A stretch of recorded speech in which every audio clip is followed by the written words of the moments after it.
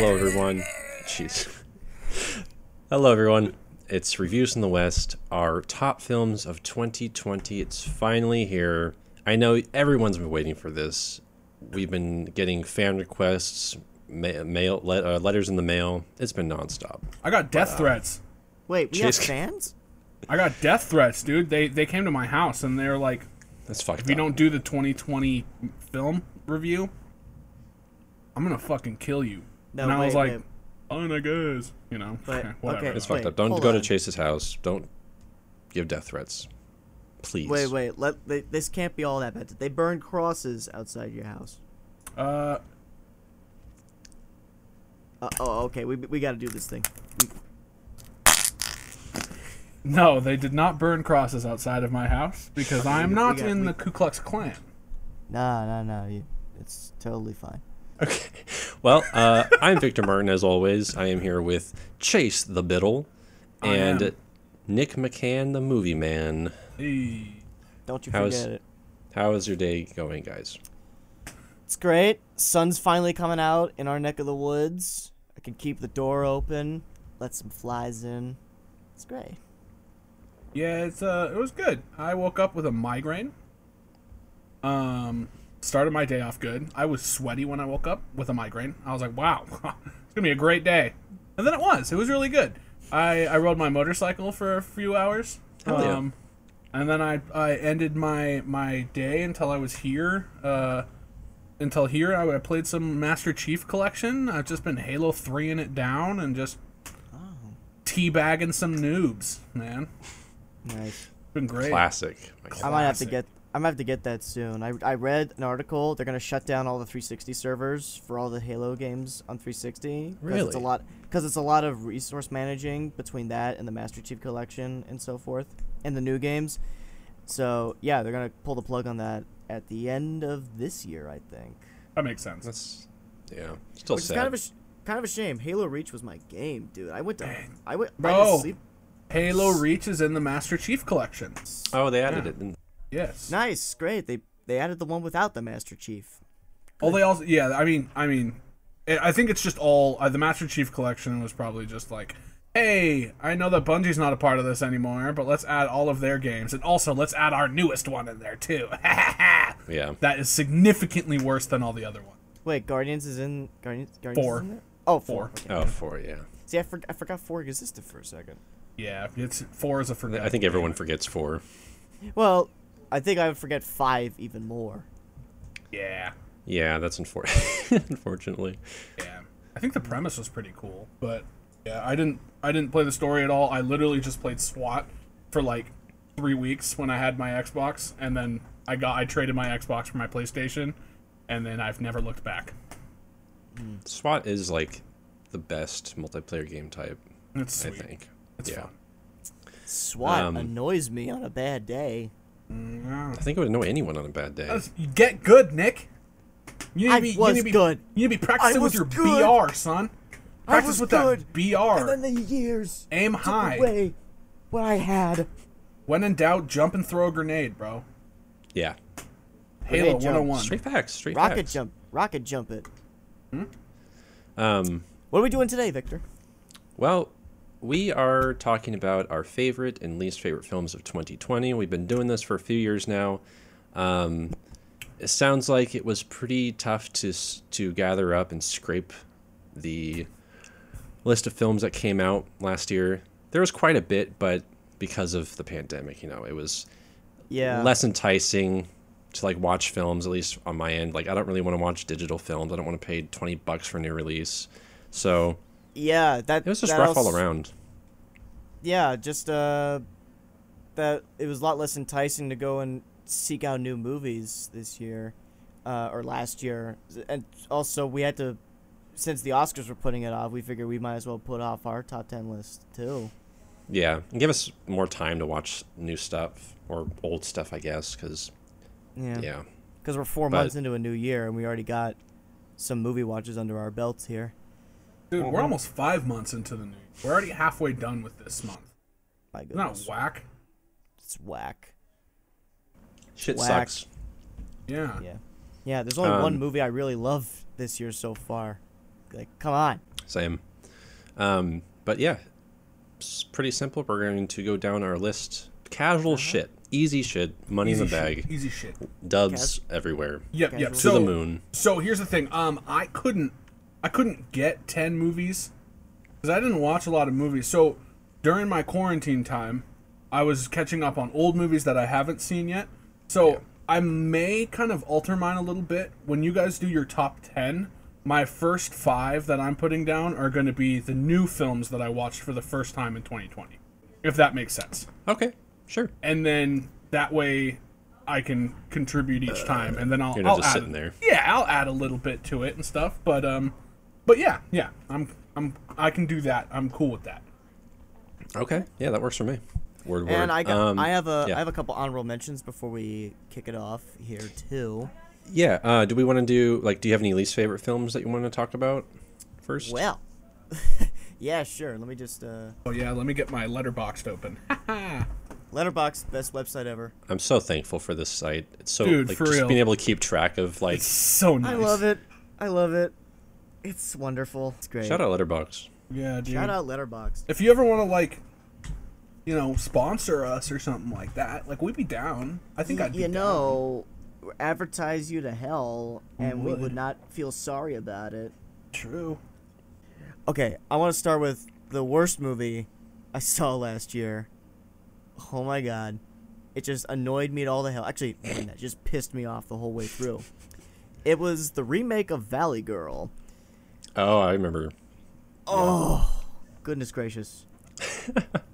So I watched the original with Nicolas Cage last year, per my mother's suggestion, and to my surprise, I actually ended up really liking it. It's a charming little romance movie, great 80s soundtrack. Nicolas Cage is an oddly charming romance lead, and yeah, just it had a good heart behind it. It had a good message behind it that I really got behind. And so yeah, let's look at this one. Let's look at this one. Let's look at this remake. See how this is gonna go. It would definitely not be good, but let's check it out anyway. Oh my god. Is it bad? It shit the bed. Oof. It shit the bed. So yeah, this one's a musical now instead of a straight drama, romance, comedy, so on. And it's so terrible. First off, the soundtrack is the most safe 80s soundtrack you can ask for in one of these throwback movies. I'm fine. I love these classics, but come on, put something new in there. Something that hasn't been put in a movie yet. Does it feel like the millennials, like, idea, or the Zoomers idea of the 80s? Yeah, and the production design is so fucking tacky. Like, they got leg warmers, neon lights, solid I've always hated colors, that. big hair. It's like, yeah, we get it. It's the 80s.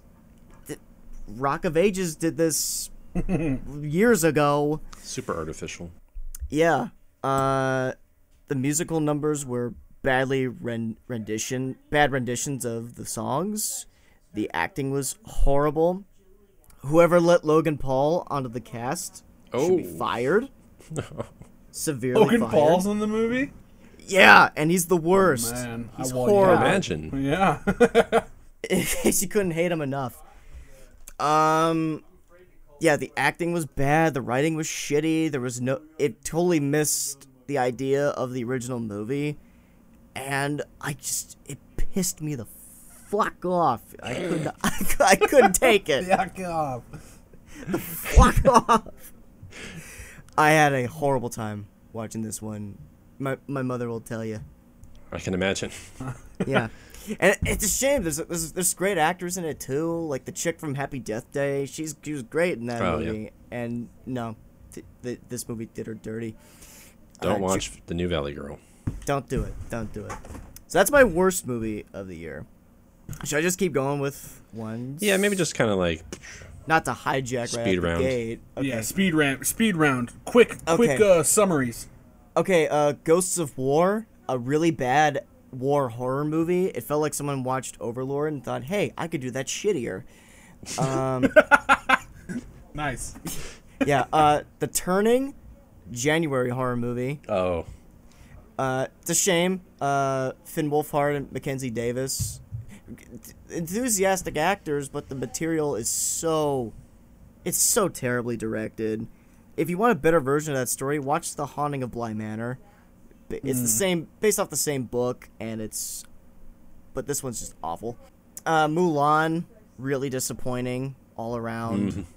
Totally. You can listen to our review of that one on the channel. Yeah. Bloodshot, Vin Diesel tries to make himself look cool again for the millionth time. The millionth time. Keeps trying. Keeps trying, man.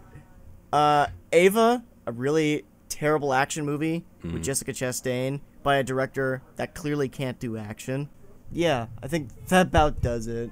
Chase, any you want to shoot off? I didn't watch enough to know, like, terrible movies. Mulan was pretty bad. I didn't like Mulan. That's about it. Okay, so I'll go with mine. I got so my first one is I Got 5 on It 3. It's the third film in the I Got 5 on It Wait, what? What? franchise.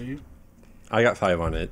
It's a really bottom of the barrel, like, stoner comedy franchise. The first two are pretty funny in, like, that, like, so bad way, but this one, it just only, so it's like a duo brother group that direct these films, equivalent to the Coens, but they do, like, stoner comedies and just some really weird low budget B movie stuff. But only one brother was able to do this one, and it shows because it's missing something. There's some characters who don't get enough screen time. It's a bummer. I was disappointed severely. Mulan, we talked about that. Just boring. Not even worth even talking about anymore. And I guess Cadaver film. It was I think a Oh yeah, it was European, a Norwegian. Yeah. It had a really cool concept, but, like, damn, it just sort of got stupid very quick. Yeah, I was torn about that movie too. I guess it was a good premise, but I just got confused at the mechanics of it. I just had to wonder more than I had to be entertained. Yeah, it was a severe miss. They could have done so much more with that one. And then I gotta give a special shout out to Mank, one of the boringest films I had seen from last year. That's a hot take. That's a real hot take. I already wasn't really hyped seeing it, and so maybe that didn't help, but I just did not find it to be interesting whatsoever.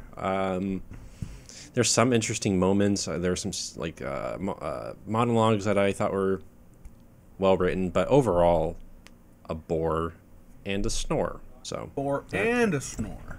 Or and a snore. Well, I can understand bore, but a snore?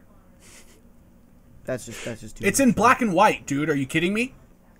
Yeah, and it's okay, we're gonna pull that card. The most artificial, gross, just film filter that they could have used. It just looks.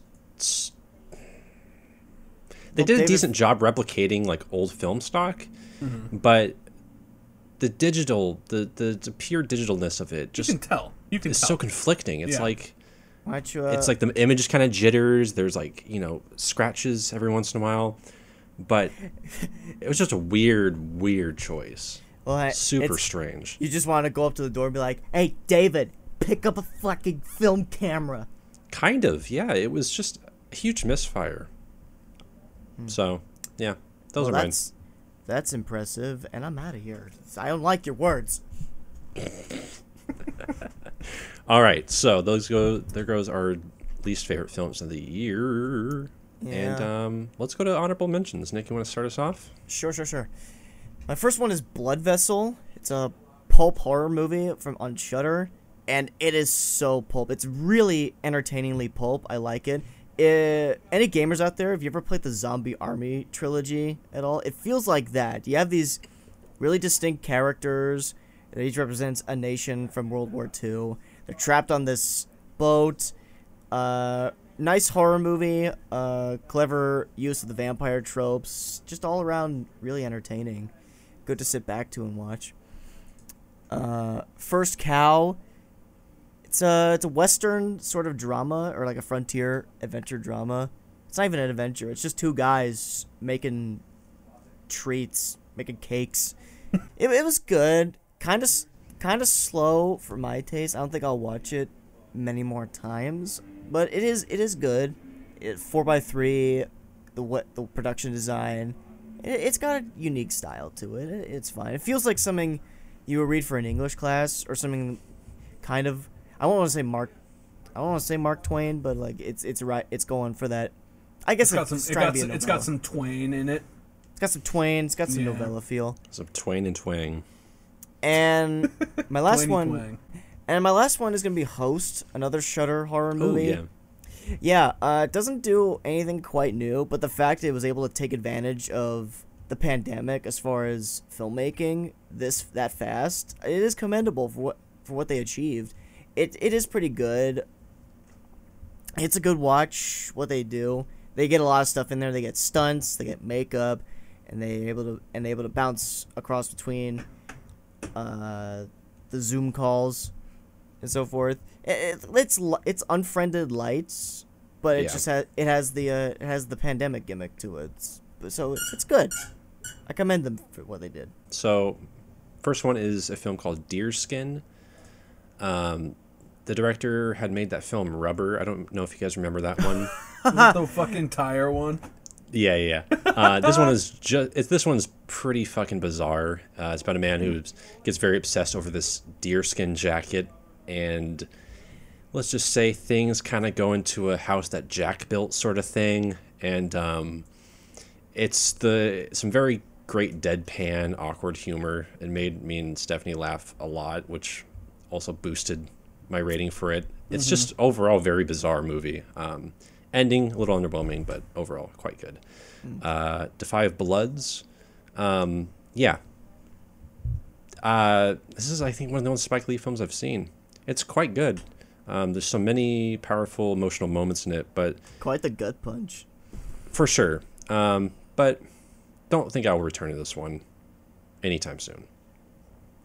Palm Springs, good take on the time loop genre that's been milked to death. Not really in a genre I'm really interested in, but for some reason it just had good vibes, and the chemistry between the two leads was very entertaining. And I surprisingly I wasn't really thinking I was gonna like it that much.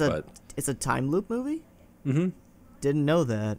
Yeah. Thought it was some drama about Florida. No.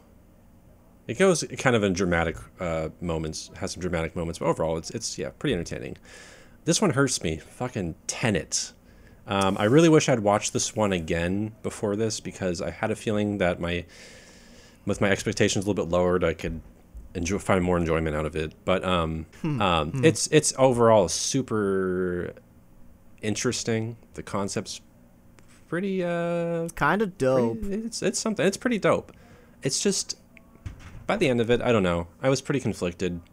There was a lot of it that I liked, but it just felt, God, I don't know, sort of boneless in a sense. And a lot of the exposition, like a lot of his weaknesses, Nolan's, just got to me this time around, and they usually don't. But this time I was just sort of like, dude, get some control, man. Control yourself. But there's some dope shit in it. Okay, then Host, like what Nick said, cool take on that sort of Unfriended-esque filmmaking. Does some creative enough things to make itself different from Unfriended. And then I guess I'll give a shout out to this film called Murder, Death, Koreatown. It's this weird, obscure, bizarre found footage film where the premise is an investigation on an actual true crime that had happened in LA, but it's also a work of fiction, and it's just very, you have to see it to understand, but like the person who narrates it and films it is super like cringy and awkward. Like he does what you would expect from like a true crime, like found footage film. It's just like, it tries, but it's like, what the fuck? And like, it's totally off kilter. It's overall quite good and it's kind of spooky, but the man behind the camera and the person who stitches it together is just makes the film unlike any found footage I've ever seen. Really weird. That one you can watch on Prime, I believe. I'd recommend it. And that's it. I don't know, man. Cringe. I don't think I can handle cringe these days. Like it's so weird. I don't even know if cringe is the right word, but it's so bizarre. But those are my honorable mentions.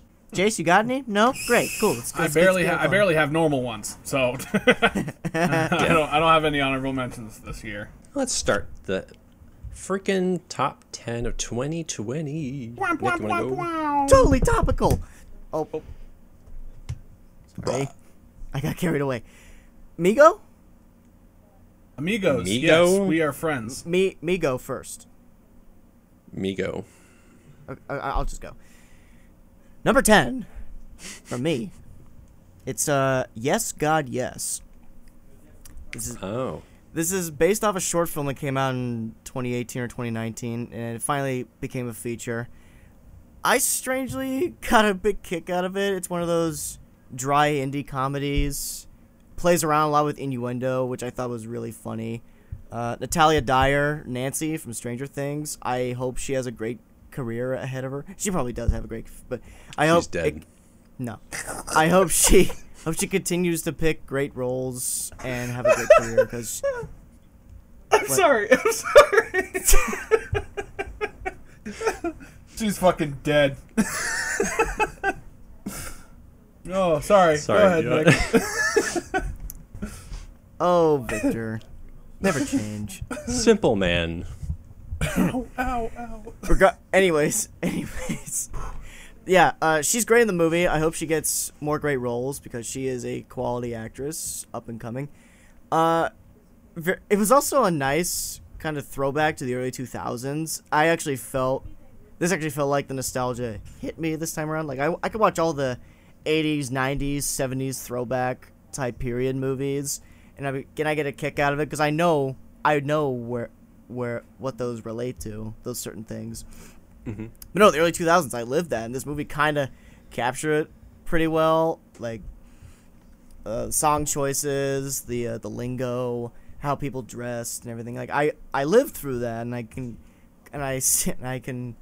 remember it perfectly, even though I didn't go to a church camp.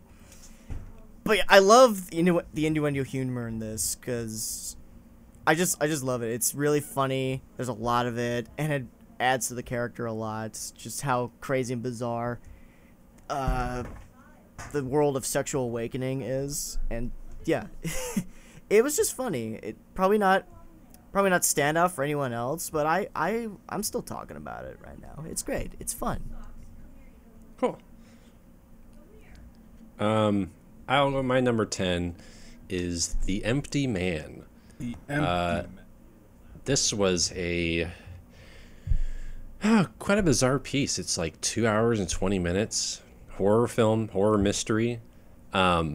Very, very cool premise. One that deals with like almost like cosmic horror elements. You have like a 20-minute prologue that sets up not even the world, but like the lore behind the so-called Empty Man. Yes. Is this the one you messaged me about some months ago? Yes. Okay. Yeah, I meant to respond to that one, by the way, but yeah. Oh, you're good. Okay, go on. Okay. But yeah, man, like it does sort of. This is a first-time director's work, surprisingly.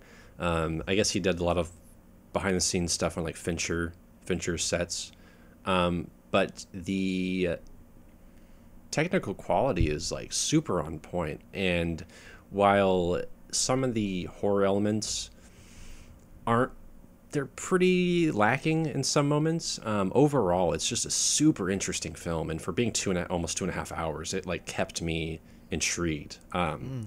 Definitely don't miss this one because I think it definitely is could have a cult following in the future, and it does now even. It went under the radar, but it's weird as all hell. Bit weird, like bit confusing towards the end, but overall, I was really digging it. So, The Empty Man.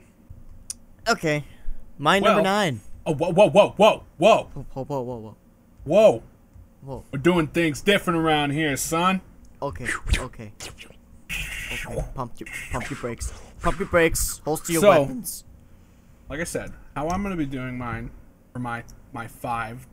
For your 10 through 5, I'm going to do my favorite movies that I've seen for the first time in 2020, because I didn't get to watch a lot of 2020 films. So my number 10 movie is Stranger Than Fiction with Will Ferrell. Huh. I had no idea what this movie was when I first saw it. I should say that it came out in 2008. Yeah, he was pretty big in 2008. You know, like pretty big.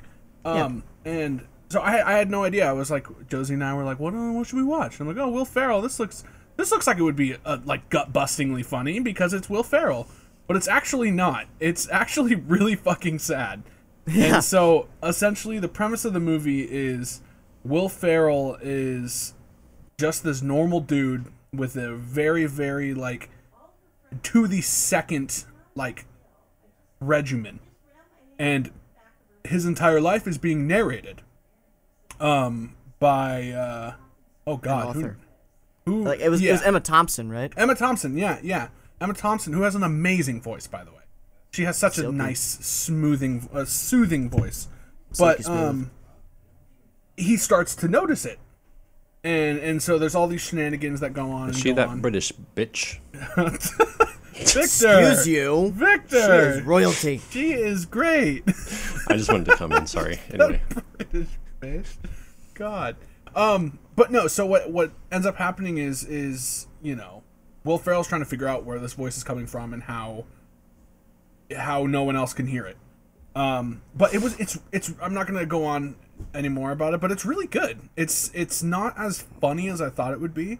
It's actually a really powerful, like, dramatic piece from Will Ferrell that you don't really see a lot.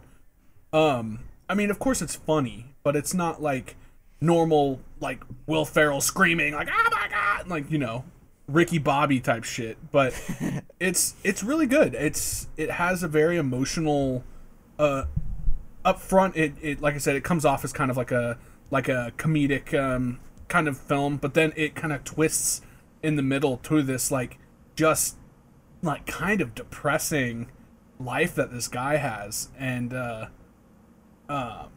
yeah, there's like a romance in it too with Maggie Gyllenhaal, and it's great. It's super fun, and I recommend it. It is a very it's very, very good, and it's number 5 on my top 5 new watches of 2020. That's great, Alright. bro. No, I have vague memories of that movie. What the fuck? That came off so condescending, Nick. That's great, bro. I have such good memories. No, I didn't mean it like that. But I know. I have vague memories of that movie, honestly, because that was one family and I rented back in the day. They're like, oh yeah, Will Ferrell, he's funny. Well, let's try Yeah. it.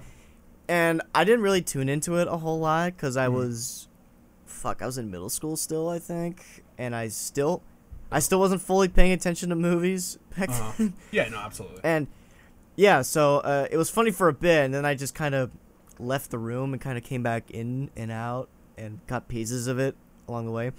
Yeah, it's a more dramatic movie from what I remember. Yeah, because it does go down a really serious path at one point, but It is. It's I don't pretty. know, It's pretty fun. I enjoyed it quite a bit, and it was. Sure. I think I enjoyed it more because I was so surprised that it was not just like an outright comedy. yeah, And I thought it was super fun. And I I enjoyed it. That's fun. What can I say? I like I it. don't know. You speak your mind, brother. I'm speaking it. Great. I'm gonna speak my mind now with my number 9. Victor, you're not gonna like this. My number 9. Boy. My number 9 is Mank. More like wank. Sorry. More go like on. We more gotta like- set M more for like Mank. Skank You and should set it shank. to W. Wait, no, you gotta set to M for Mank. You gotta set it to W for Wank. Did you Nice. set it to wank? Oh, jeez. Pull quote. That's the pull quote for the Blu-ray cover. No, I was picking up what Meg was putting down. I liked it. Probably because I track down classic movies probably more than the average modern moviegoer. I was hooked when it said Fincher was going to replicate 30s and 40s filmmaking down to a T, and I think he did it pretty well. I like the camera work. Yeah, I guess it's digital looking. I couldn't tell. Sound quality, everything from the sound quality to the aspect ratio and just the whole like look of the production, it really captures the feel of that golden era of Hollywood. And Gary Oldman knocks it out of the park again. He's so great in the movie.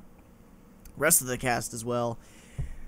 Yeah, and it's a very interesting story, I think. And it's interesting the execution of it too, because it comes back to that quote Mank says in the movie, how you can't capture a whole guy's life in 2 hours. You can only hope to give the impression of one. That's what he said about Citizen Kane. I feel like that was the whole message of this movie. Some parts are more interesting than others, but yeah, you do get an impression for Mankiewicz's life in the bits and pieces, and it's interesting and it's pretty good stuff. Probably not my favorite Fincher movie, but I think he did pretty dang well. He did well enough. I'm rooting for it come Oscar season. Wank bank. Sorry. Dank. Put it in my Mank Spank Bank. Mank Wank Spank. Dank Mank Spank Bank. Yep. Jank. Possibly. Nank. Okay, my number 9 is The Invisible Man. Oh yeah. Pretty standout horror film that I just kind of surprised the hell out of me. I mean, God, can you blame someone for not being too amped about horror films these days? I can't. But The Invisible Man, kind of, I don't know, just one of the different horror films that come out in the past few years. Damn right you were surprised. You should have seen the look on your face. Yeah, I mean, like, it's spooky. I mean, it's not, like, right out scary, but there's some great it's like a thriller. camera work. Yeah, it's more of a thriller, but a lot of the camera work does justice or, like, adds to the horror elements. God, yeah. I think, I mean, even with Upgrade, Winnell just shows, like, great talent. I will watch whatever this guy directs. Yeah. Straight up. So, Invisible Man, totally recommend if you're into horror films. It's quite good. Even if you're not into horror films, maybe give it a go. It would satisfy a variety of people. It's great. It's fantastic. All right. Number 4, rewatch, or not rewatch, first watch, is One Flew Over the Cuckoo's Nest. Oh, hell yeah. Haven't seen it. That's a fucking good movie, man. I love it. And that's also one that's very, like, it's not like oh yeah, this is gonna be a good, no. It is not there's some funny bits in it because, but it's like funny in a way that's like, wow, I should not be laughing at this, but Jack Nicholson is just a fucking treasure. He is treasure. That's exactly the word. And so essentially, it's about this this guy who's honestly just a fucking asshole. He's just a horrible man, and he gets sent to it's either he goes to prison or he goes to a psychiatric ward. I think, right? Yeah. Well, he's a prisoner. He gets transferred to a psych ward. Yes. He gets transferred to the psych ward because isn't he faking it? He thinks that it comes across as he's faking it. Yeah, he thinks he'll get better treatment in a psych ward. Yeah, in prison. Yeah. So, but essentially, you have Jack Nicholson, who's relatively, like I said, he's faking this mental illness, and then he's around people who actually do have these mental illnesses, it's kind of fucked up because they're trying to get like the help, and I'm pretty sure I don't think this is a spoiler or anything, but I'm trying to not make it a spoiler for you, Victor. I really don't want it to be. That's okay. But I think there's something. It's something like they're all there willingly. So he's the only one there that didn't come in for themselves. And And so there's a contrast there because these people actually want to be there, and he's just fucking around because it's like, well, I'm not in prison, you know, and it's there's a relationship that is similar to the movie The Ringer from Johnny Knoxville, but in a much more in a much more appropriate way. I mean, everything that he does in the film is fucked up and inappropriate and totally should not be done by any human. But at a certain point, he kind of actually starts to like love these guys, but there's still that underlying aspect of he's just fucking around. He doesn't really care. You're forgetting one big important factor: Nurse Ratched. Nurse Ratched, she is out to get Jack Nicholson. She's a straight demon. She is terrible. She's really abusive and has like power hungry, but it's really good. It's such a good movie. I was recommended it in a car ride with someone. I don't remember who it was, but I was like, yeah, cool. I'll watch that tonight. I think I watched Stranger Than Fiction and One Flew Over the Cuckoo's Nest in one night. Cool. And yeah, it was such a fun time. It was not fun. It was not a fun time. It was such a fun experience to be able to look back and be like, a movie that's so well regarded and you have never fucking seen it. I have another one on here that's like that too, and so it's just it was really good. I really enjoyed it. It's definitely worth the spot where it is. I think it could be higher. I don't think I could make it lower. The 8th movie that I liked last year, it's The Wolf of Snow Hollow. So this one lured me in pretty well. You know me, I love my monster movies. I also like being blind. That's great. You're an eclipse. Look at I you're got the J.J. shadow. Abrams' camera in here. Yeah, exactly. Lens flares. Let's do it. Chill out, Abrams. Chill out, Michael Bay. Why don't you go ruin Star Wars? No. I'm just kidding. It's not his fault. I'm just kidding. But anyways, yeah, you know me, I like my monster movies. So I was thinking, so I heard, oh, this looks like a werewolf movie. Let's check it out. It's kind of a monster movie. It plays itself like a creature feature. It has that framework to it, but it's really a dark humor drama, and it's surprisingly really good. What's this? I like when specifically like monster movies have a tendency to end up being more like drama, like type stuff like that. Like I like when they do that. Like The Fly.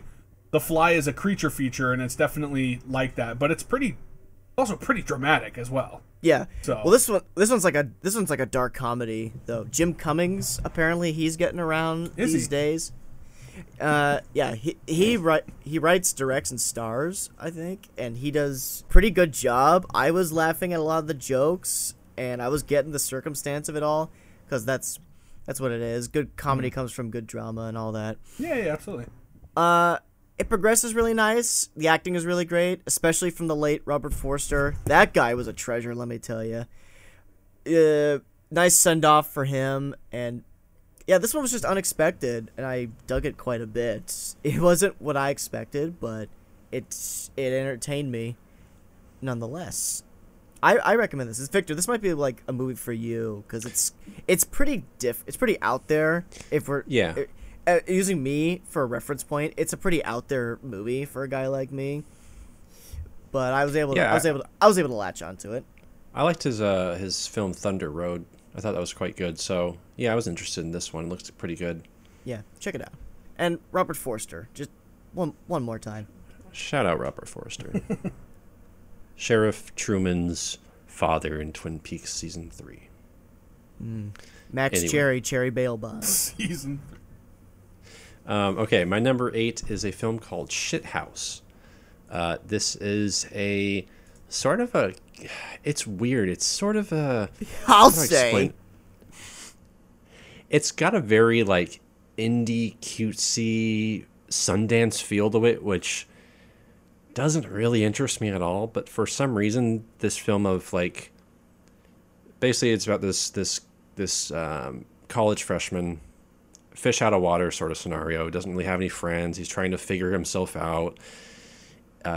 Very overwhelmed by college, feeling lonely, trying to find friends. It's surprisingly really well made for this kid's first film. I think he's like 23 or something. He's super young. But I don't know. This one just really hit me. I never went to college, but I think that a lot of people could relate to a lot of what happens in this film and like with the character. It sort of has like Linklater elements where a lot of conversation, a lot of just back-to-back dialogue and you're kind of learning about the characters as they go on. So it's boring. You could say it's boring. Yeah, you could say it's boring. I'm kidding. I'm gonna get your ass, boy. You Hey, better. Boyhood is a genuine classic. Oh, don't even get me started, boy. Don't even get me started on Boyhood. But yeah, it hit me and made me feel very emotional. And the lead character, he surprisingly shows a lot of fragility, like just more than you really see with like a male lead character. Like he's crying, he's calling his mom because he's like, I don't know what the fuck I'm doing. Like I'm kind of nervous, I'm scared. It's like really something. And the lead performance from the guy who directed it, he's the lead actor and he kills it. So with everyone else in the film, it's a very it's a very easy watch, but I definitely recommend it. He shows great potential. So Where do you Shithouse. Where can you watch it from? I think you have to rent it on. Yeah, you have to rent it on Prime. Amazon. Where? Yeah.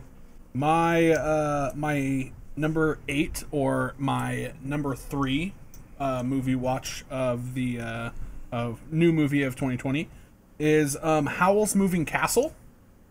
It's a Studio Ghibli, however you want to say it. GIF. Yeah, it's pretty good. The premise is there's this girl, I think her name is Mary. I'm probably wrong, but I think that's her name. She lives in this town where there's this like magician whose name is Howl, and he just does magic and shit, and it's really cool, and one day she meets this Howl, and immediately there's this like spark connection. So something happens where she's a Haberdashery? Yeah. She makes hats, but something happens where she gets turned into an old woman, and she's only like, I think she's probably only like 18 or something like that. And so she goes out and she's looking for Howl to see if he can get her back to normal. And it's just this nice adventure film with so many like kooky characters, and the animation of course is beautiful. But the story itself and the way that everything kind of plays out is just beautiful. It's like living in a children's book. It's so gorgeous and grounded, but still it's up in the sky with your imagination. It's like it's just such a fun film. And I hadn't watched any Ghibli film at all, and other than Grave of Fireflies, which is, if you haven't seen that one, that's a World War II film. Yeah. Takes place in either, I think it's like Hiroshima or Nagasaki or one of those. Something like that. It's tough to watch, but it is still incredible. A gorgeous film as well. But yeah, I'm pretty solid with Howl's Moving Castle, and them being on HBO Max is great, and I'm able to watch all the Ghibli films, and I've kind of slowly been making my way through. I watched 3 of them in like a week, just kind of moving through them to get watching them. But yeah, Howl's Moving Castle is super fun. Is this the one with the gray bunny panda looking thing? No, that's My Neighbor Totoro. But My Neighbor what? My Neighbor Totoro. But this one is in the American version, or I think Billy Crystal plays one of the characters, and his name is Calcifer, and he's like a little flame ball. Fucking amazing. And then Christian Bale actually voices Howl. Wow. It's really good. So Christian Bale, who has another fantastic, like, dreamy voice, gets to voice this like dreamy character, and it's just perfect. It's a fucking great film. Big name stars. Okay. Yeah, it's pretty good. It's really good. I thought it was fantastic. Cool. Nice. I'm waiting for the day I start on Ghibli. Everyone talks an armful about them.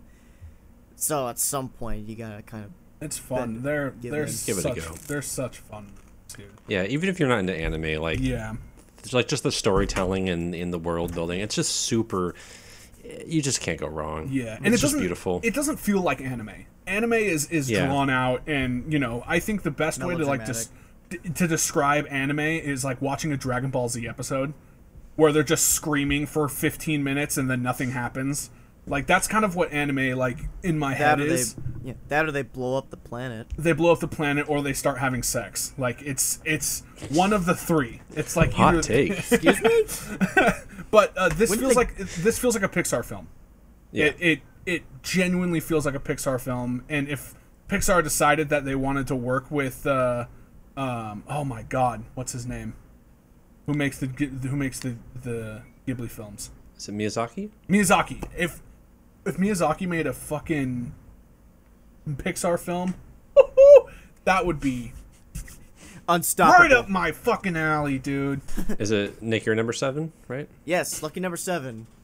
That would be Tenet. I'm gonna describe it like how I did in my Instagram video. Wow and what and wow.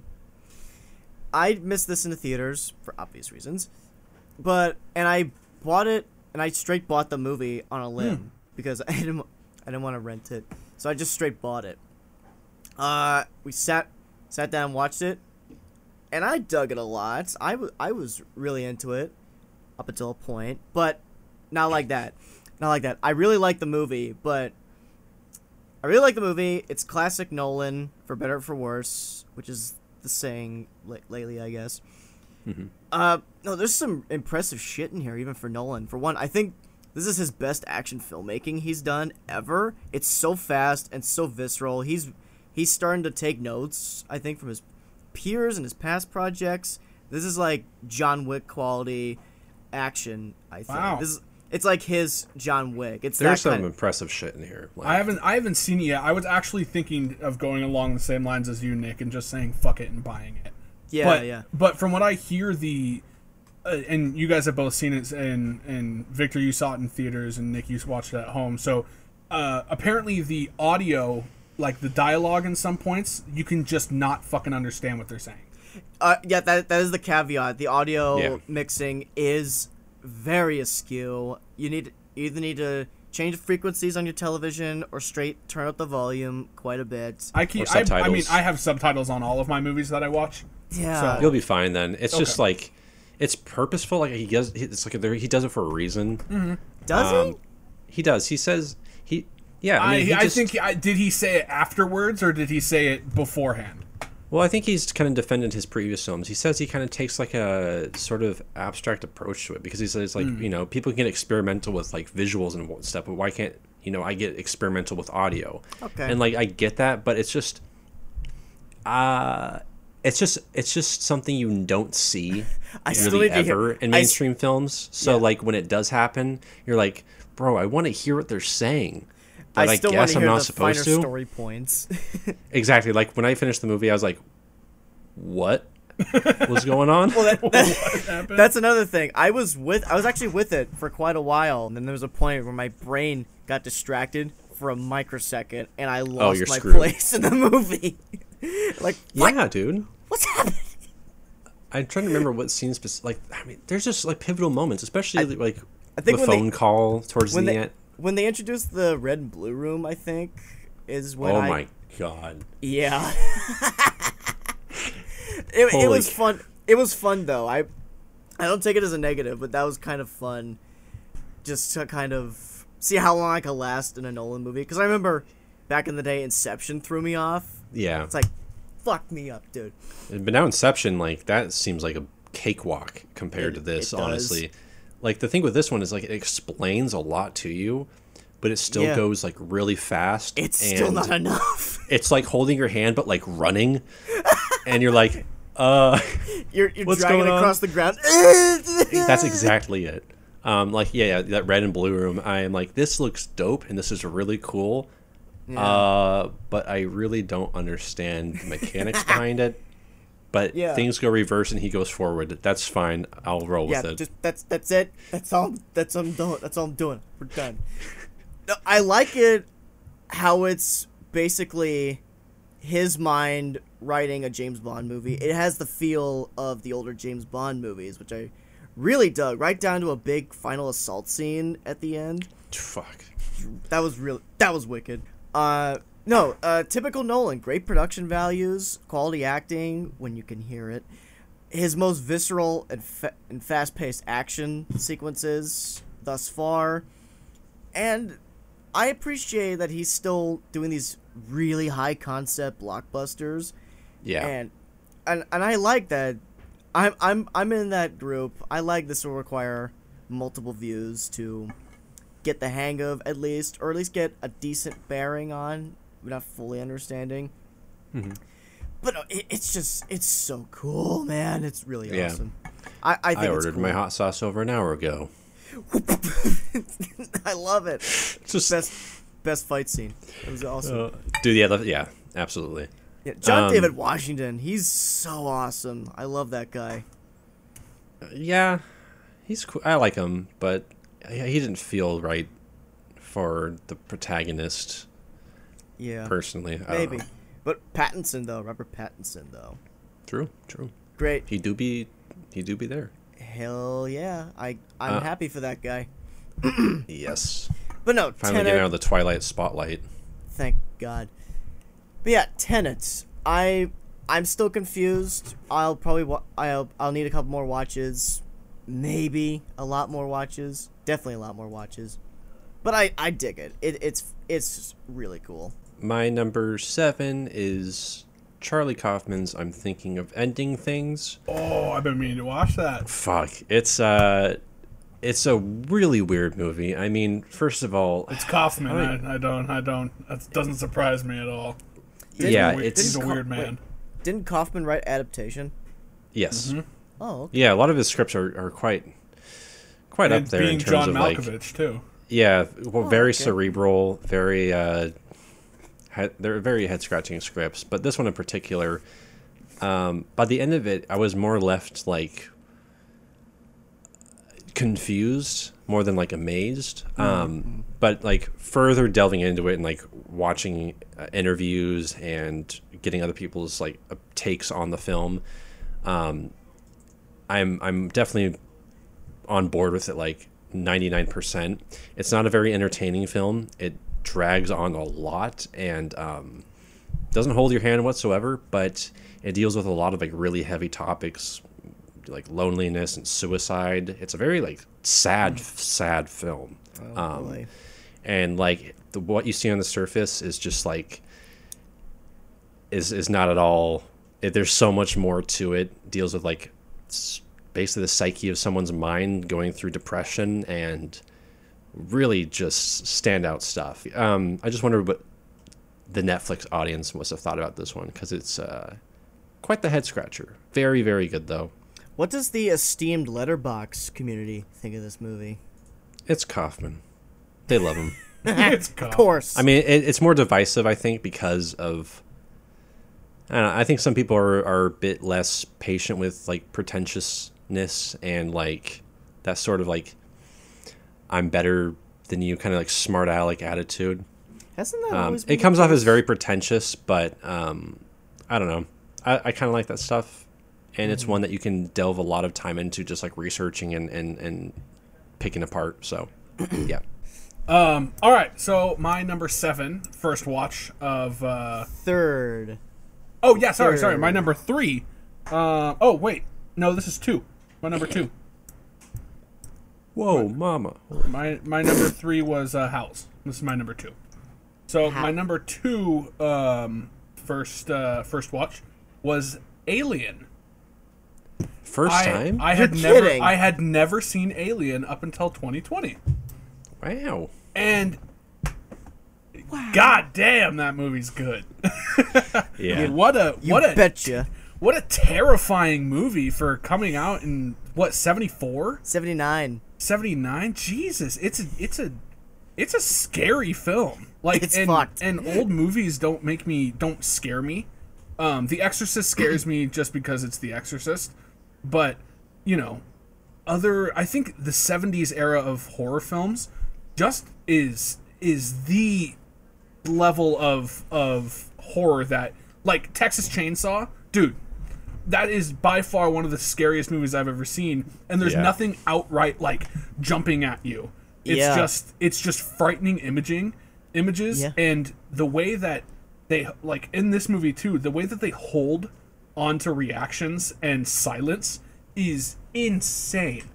And not to mention that my boy Ridley Scott is a legend when it comes to sci-fi and just in general. Yeah, I may have a bias because he, you know, created Blade Runner, but not created, but directed Blade Runner.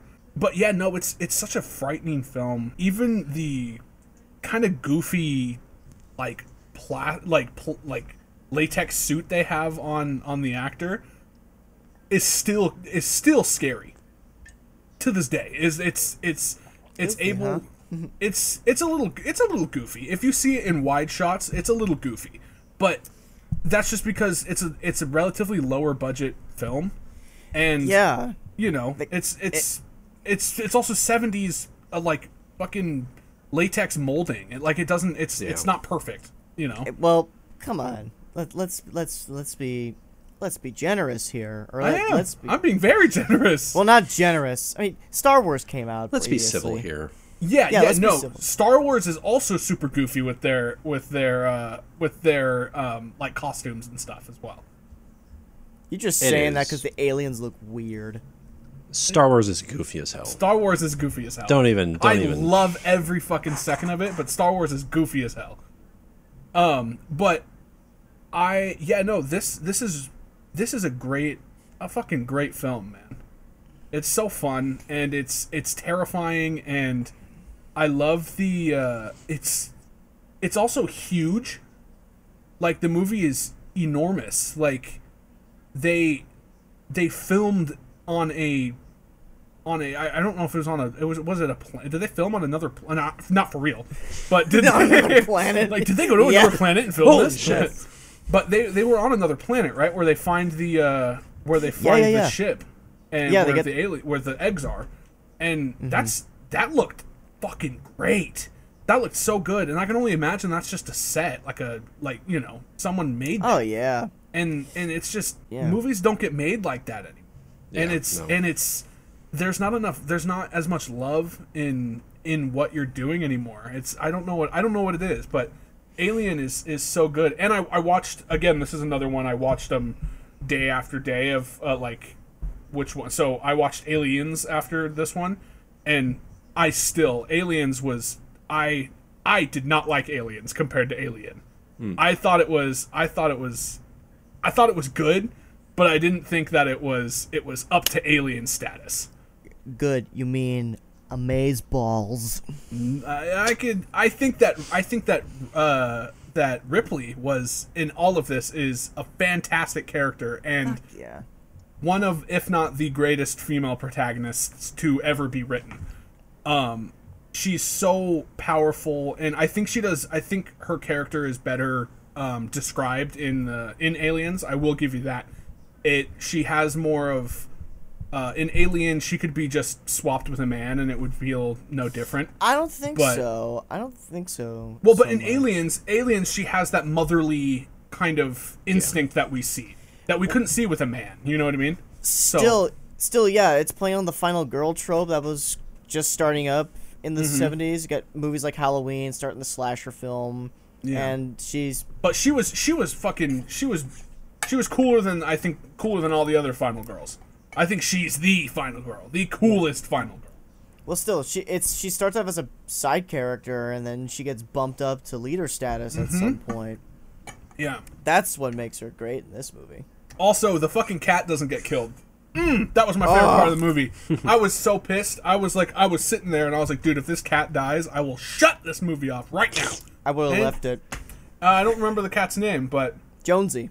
Jonesy didn't die, and I was so fucking pumped. I was so pumped. I'm sorry, Jonesy. I think I remember messaging you guys in the group chat as I was watching this movie. I'm like, I swear to fucking God, if Jonesy dies, I will be so mad. But regardless, my number 2 favorite film watched for the first time in 2020 is Alien. Sick, dude. Right on. I'll just say I love the 1970s. 70s cinema is my favorite era of filmmaking ever. I'm starting to like it. I'm starting to like it quite a bit. So much good shit came out, and all the new artists start getting famous. My number 6 is Greenland.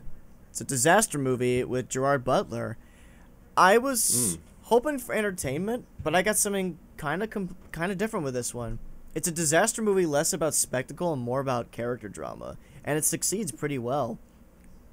It's great, cool action scenes for the mid-budget. We don't see a lot of mid-budget action movies anymore, so this one looked pretty good. Sans a couple iffy effect sequences, but no, there's great variety. But mostly, it's the characters that matter in this movie and the situations. It's about watching society react to this global event, this planet-killing meteor that's incoming toward Earth, and it's cool seeing all the different scenarios that get thrown at these characters and so forth. Angry mobs, breakdowns of local society, helping and fighting strangers and all that. Like, it was really well done. Gerard Butler does a great job. Marina, what's her face from Deadpool? Marina Baccarin. She was excellent too. The kid in this movie was great as well. If you want a disaster, So good. You so remember him good. as the kid. No, if you want a disaster movie where if you want more character development out of your disaster movie, this is a good bet to go with, I think, because I like my Towering Infernos, I like San Andreas and all that, but yeah, you get just as much spectacle as you do story and character out of this one. And it was great. And it was great to watch something like this in the middle of the pandemic. Just some hope that I could still be entertained cinematically in trying times like this, just to escape for a little bit. So yeah, Greenland. It shot up there gradually. The more I thought about it. I love when movies do that. You go home after like watching it, like going to the theater, and you're like, that was pretty good. And then you like wake up the next morning, and you're like, man, that was pretty good. And then you go to sleep one more time, and you wake up, and you're like, that was really good. Damn. All right. My number 6 is... I guess this one is a Best Picture contender, I think. Another Round. Danish film. Oh, Mads Mikkelsen. With Mads Mikkelsen. Dude, I've heard the premise of that. That sounds so fucking good. It is, yeah. I mean, the premise so is good. This group of teachers who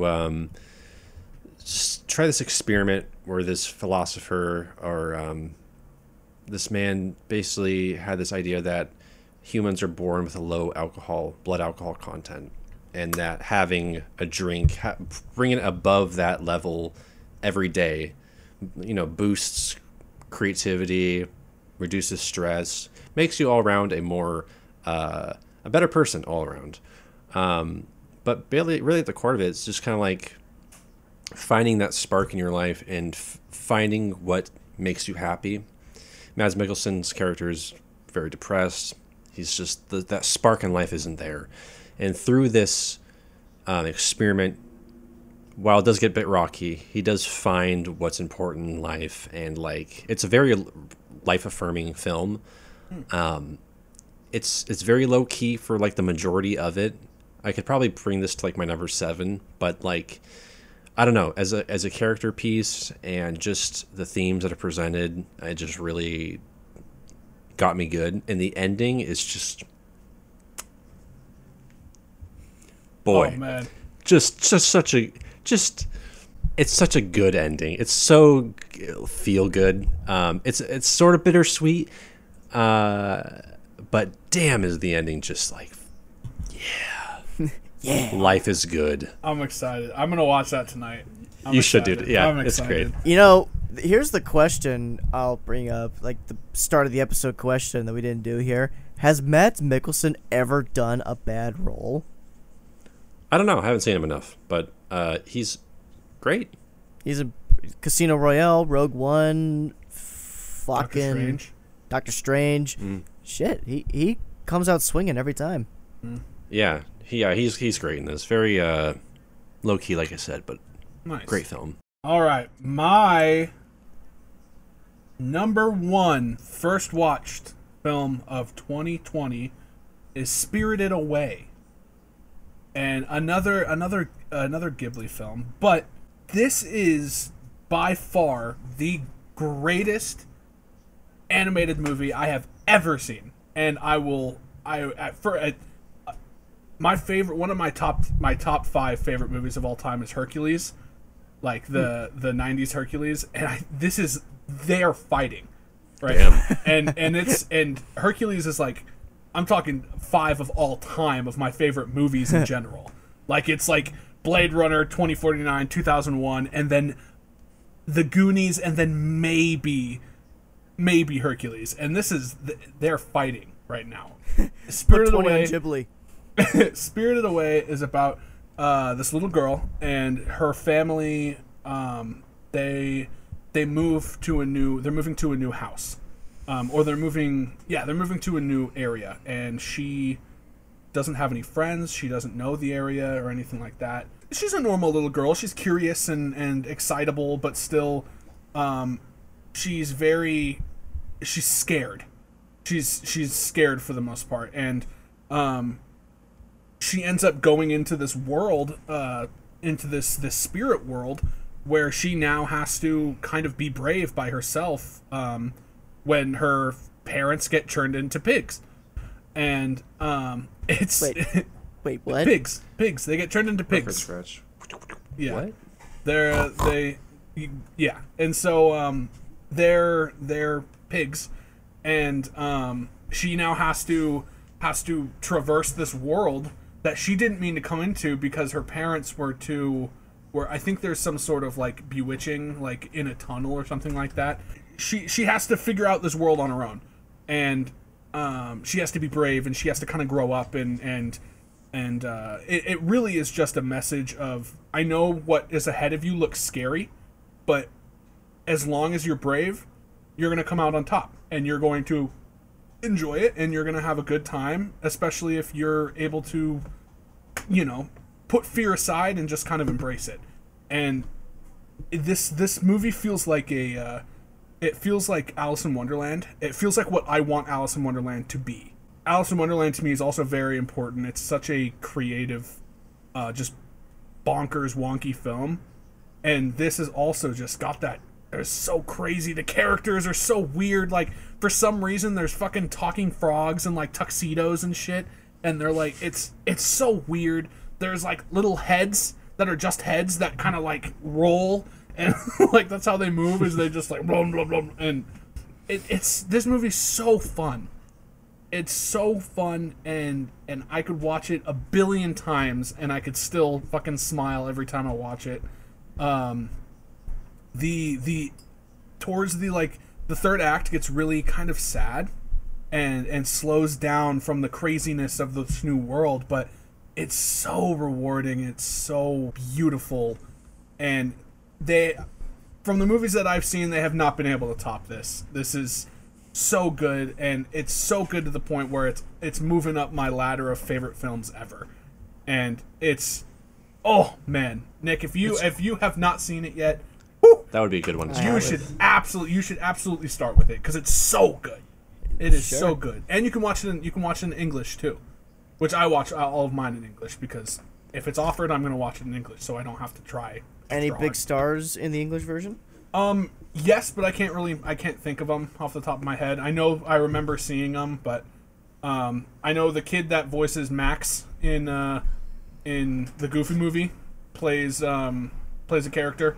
Uh, Oh, okay. I'm not too familiar with the characters' names, but yeah, it's Tara Strong is in it, but Tara Strong is in a lot of shit.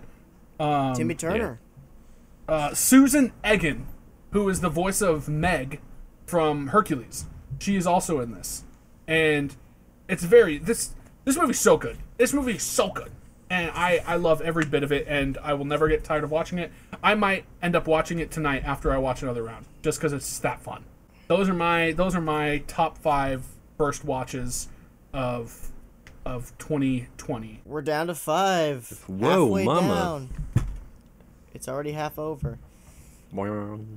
The number 5 movie that I liked last year is The Photograph. Look at this photograph. Every time it ever makes me laugh. No, truth be told, I was in kind of a romance kick a few months ago. I can't lie. I don't know. It gets kind of juicy when you watch a good romance movie. Whoa, what gets juicy, Nick? Come on now. Whoa. Whoa. Where's the fart thing? Where's the fart thing? Oh, that's right here. Hang on. Oh god.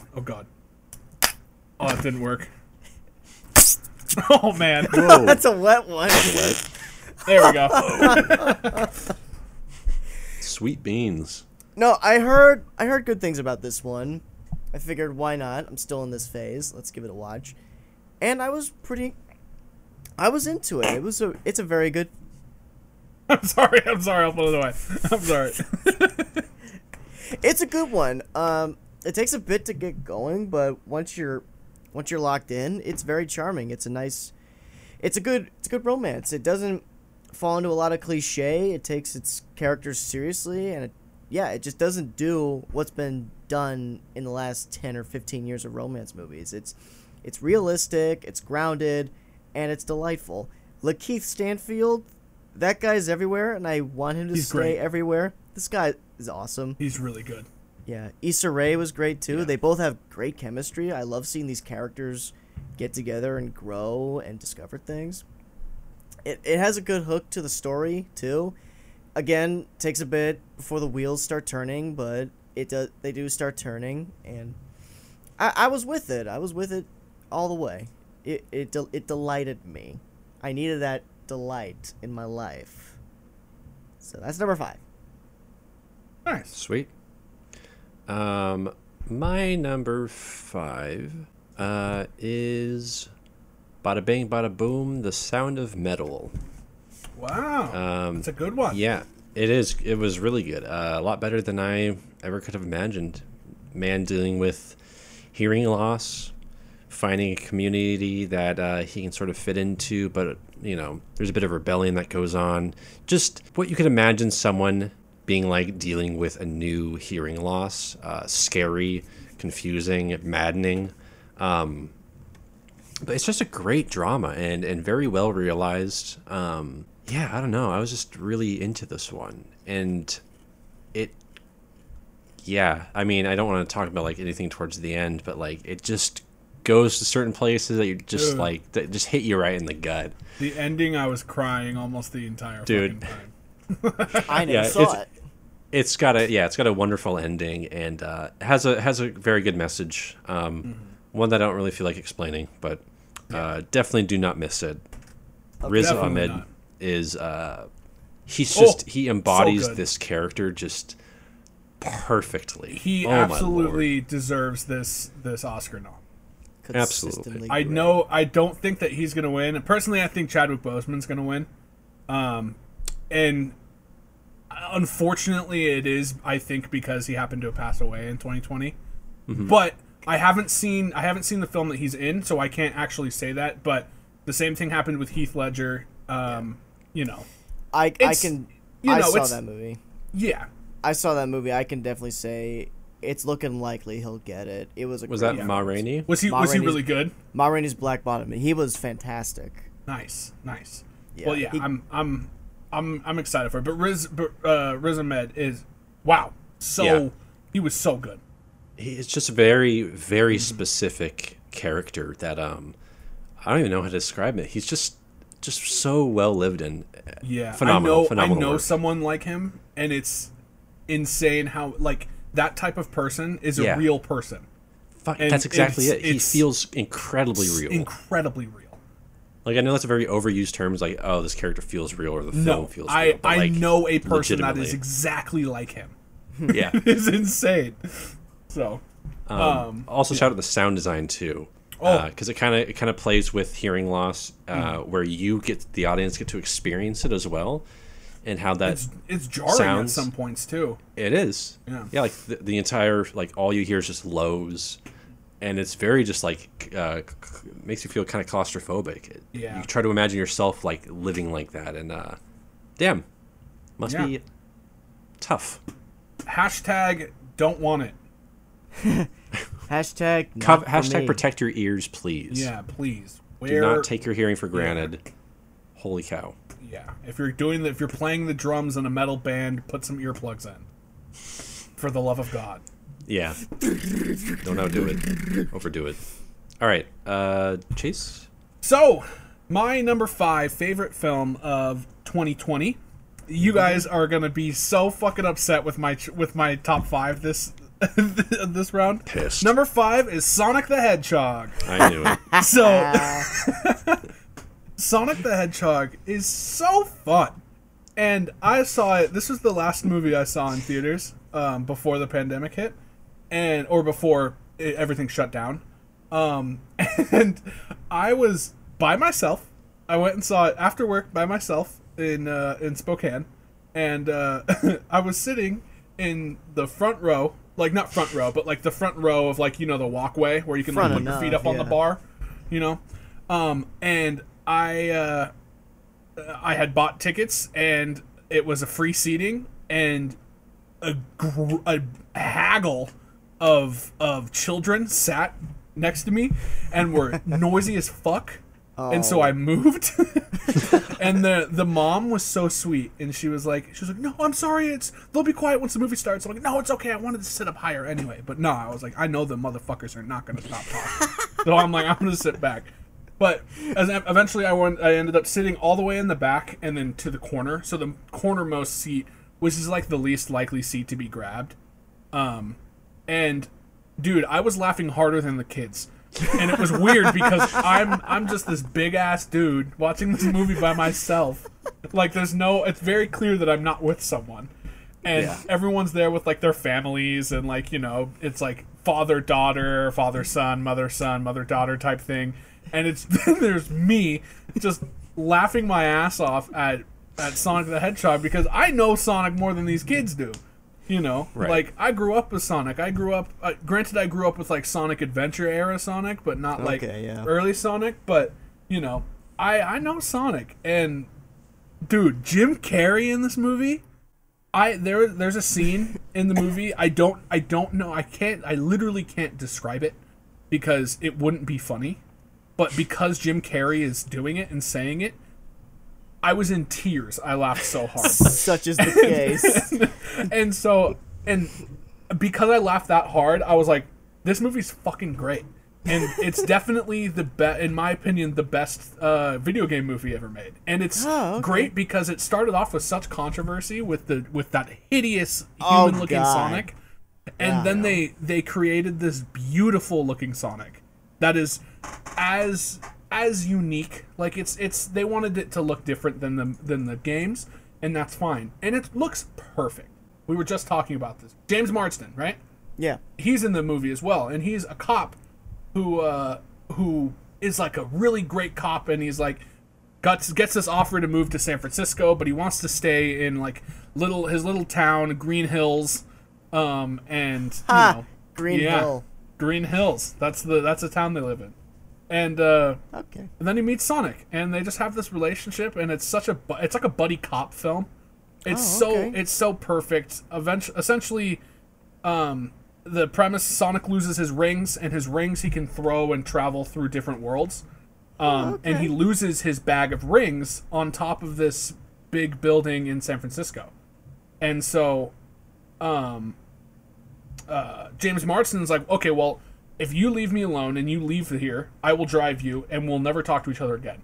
and of course that's how all buddy like travel movies start. Road movies, yeah. Yeah, and they're just their chemistry. And Ben Schwartz as Sonic, fantastic. Wow. So okay. good. And it's such a fun movie. It is so campy and kind of goofy and dumb, but it was I loved it. I loved it, and I can't believe I haven't bought it yet. That's how much I loved it. I can't believe I haven't seen it. I did want to check out this movie for quite a while. Dude, it's fun. It's worth the Redbox rental. If you want to, if sure. I can understand not wanting to buy it. But no, this is Sonic the Hedgehog is a solid film.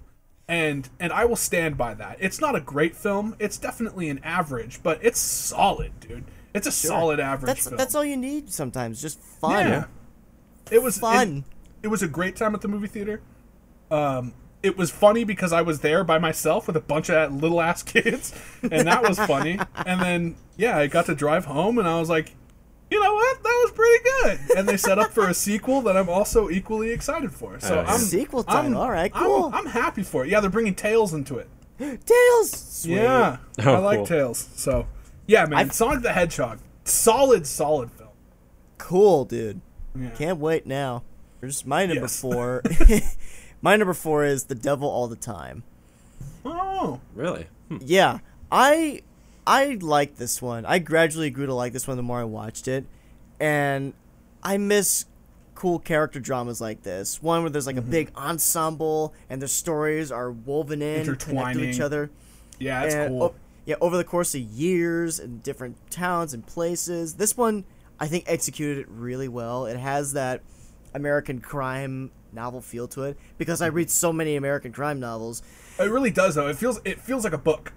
It does, yeah. Is it based off a book? Was it a book? It was before? based off a book. Yeah. That makes sense. Okay. Yeah, and there's narration in it that acts like book writing. That's fine though. But no, it's cool. It was really nice. Tom Holland, one of his best performances by far. Pattinson, of course, being Pattinson, killing it, giving it his all. His accent's a little weird, but I'm here for it. Yeah, and just there's a huge cast in this. Jason Clarke, Mia Wasikowska, Bill Skarsgård, Fucking Riley Neville Keough. not Neville Longbottom, but oh my Dudley. God, yeah. Dudley Yes. Dursley. He's all skinny now and just Dudley a piece of Dursley. Yeah.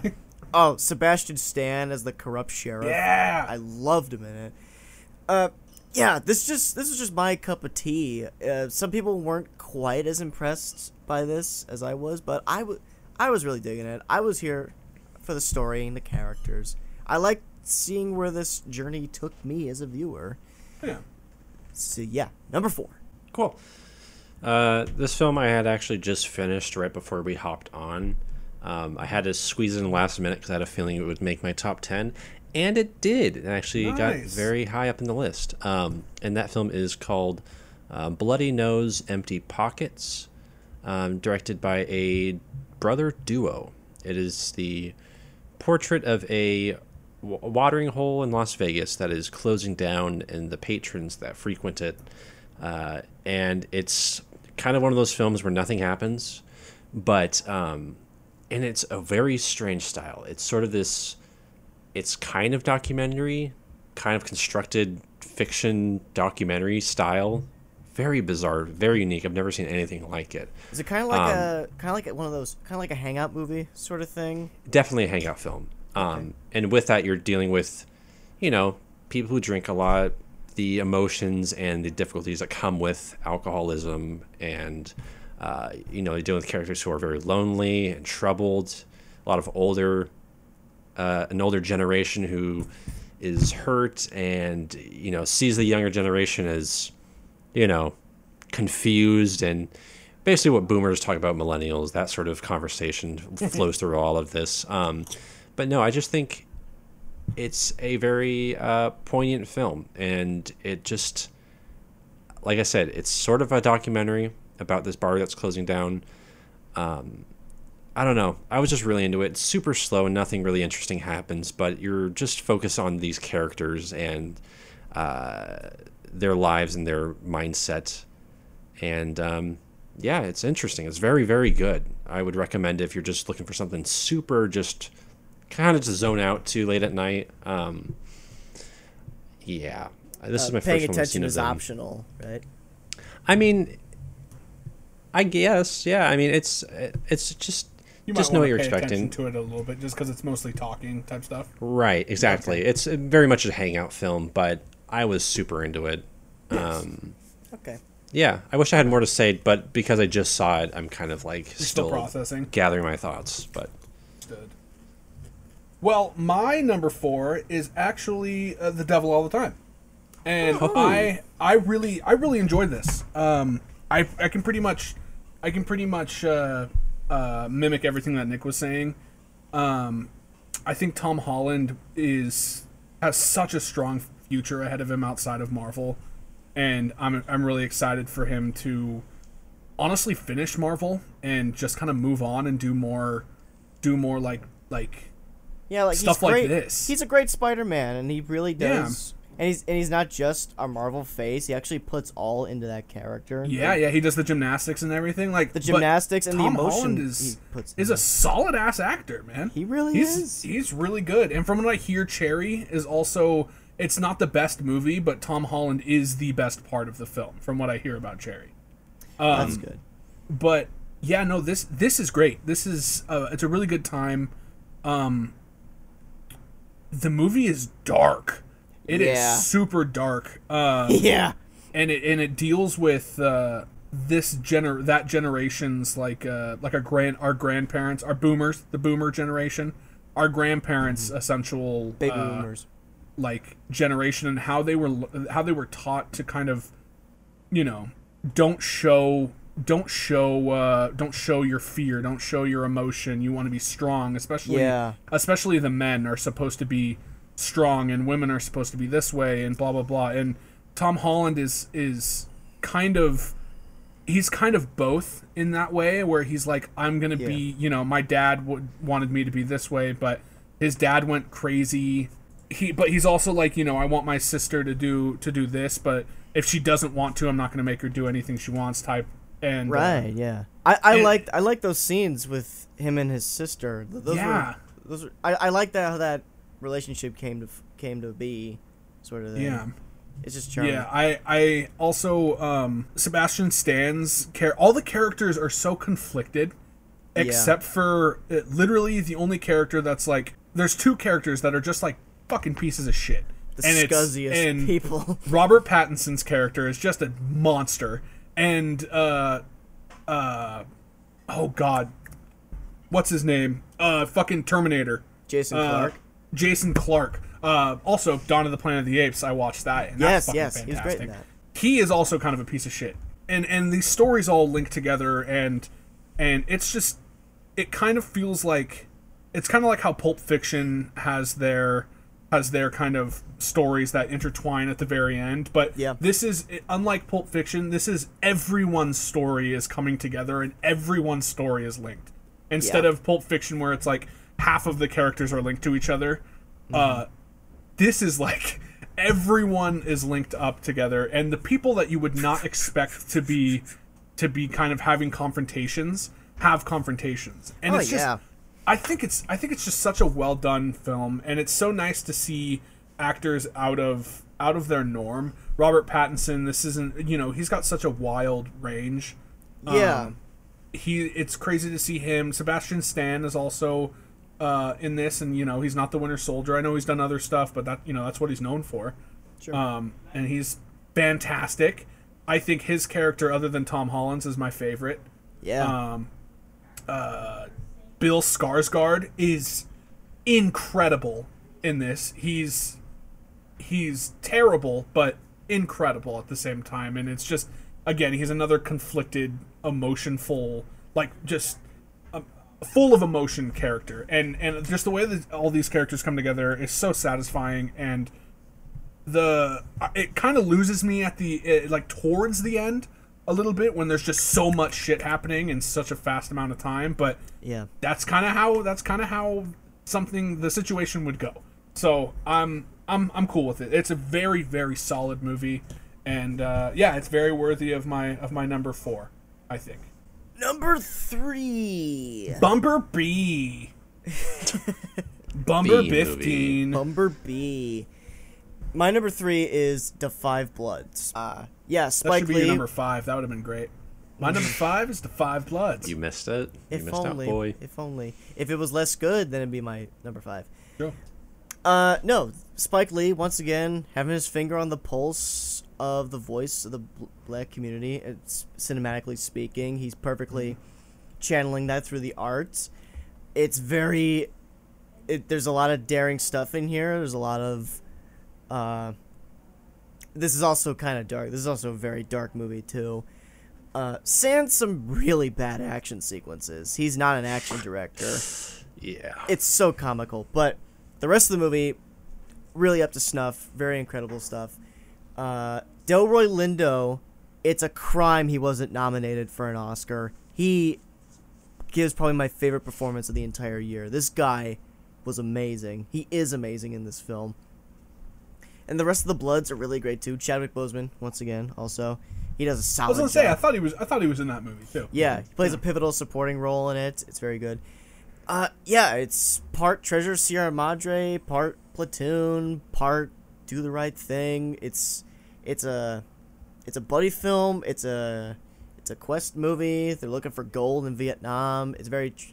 I said Treasure Sierra Madre, right? It's Yeah. it's very similar to that, but yeah, it's tense, it's funny, it's emotional, it's heartbreaking. It is the whole package, and yeah, once again capturing a perspective we don't see a lot, the black American soldier in Vietnam and what became of them decades later after even in these very tumultuous times we find ourselves in. Very well directed, excellently acted. It does feel long-winded at a point, but I don't know what I'd take out. Spike Lee is a very important filmmaker, and this is probably one of his more standout films as of late. And yeah, very solid, well worth watching. Bazinga. All right. Bazimba. My number 3 is Nomad Land. Oh. Yeah, what do I say about this? Ooh, it's got a lot of controversy lately, being labeled as like poverty porn and whatnot. I don't know. Yeah, I mean, I see it, but I think this story of this older woman sort of losing her, basically it takes place during the recession. She's kind of losing her home, not in a great financial spot, and so she's just sort of finding what it means to have a home, like a true home, and home being more than just a place, it being like a community, kind of like, you know, friendships, relationships, and it's got a bit of a Malick touch to it in terms of the way it's stitched together, and some of the cinematography gave me some huge Malick vibes, but it's just a very simple and beautiful, elegant film. Frances McDormand's, it's quite good.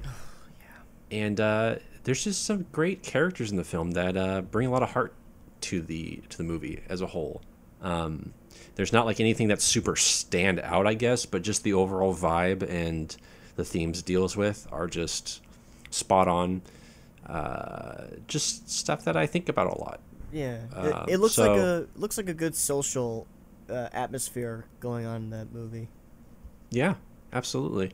Yeah, quite good. I recommend it a lot. All right, my number 3 is Hamilton, and That was it's a weird movie? one. It's a film that came out. Technically, it's a film. It works. So I didn't like Hamilton at first when I first saw it. I was like, this is just like whatever. But I watched it not in one sitting. Like I didn't sit down and watch it. Yeah, this was the second time I watched it was super good, really good, and the music is great. The story is I don't give a shit about it really because it's, you know, we're glorifying slave owners essentially, like shut up, okay, like whatever. But they do have a way of making that not be the case by not bringing it up at all. And Typical leftist behavior. yeah, let's just, you know. But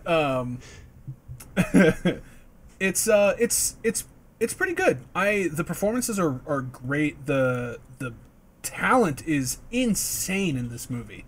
The fact that they were able to bring kind of this, I want to say hip hop, but it doesn't. It's like the weirdest fucking hip hop I've ever heard.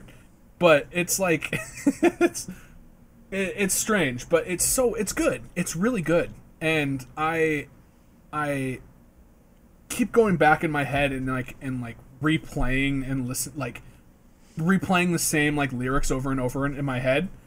Yeah, I really enjoy it, and it's one of those ones where it's here because I didn't know what else to put here. And I liked it better than the other two. So it's surprisingly that's why it's there. So that's my number 3. Chase, I love your honesty. I'm not gonna fucking lie about it. I don't give a shit about the story. I mean, there's an intermission in the middle, and after the intermission, I'm out of it. It's pretty long, isn't it? Yeah, it's like 2 hours 45, something like that. It's fucking long, dude. So that's the pull quote. My mind.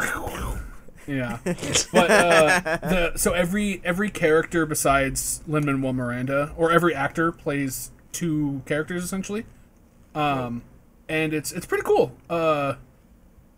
Eventually the characters die. Well, surprisingly, weird, right?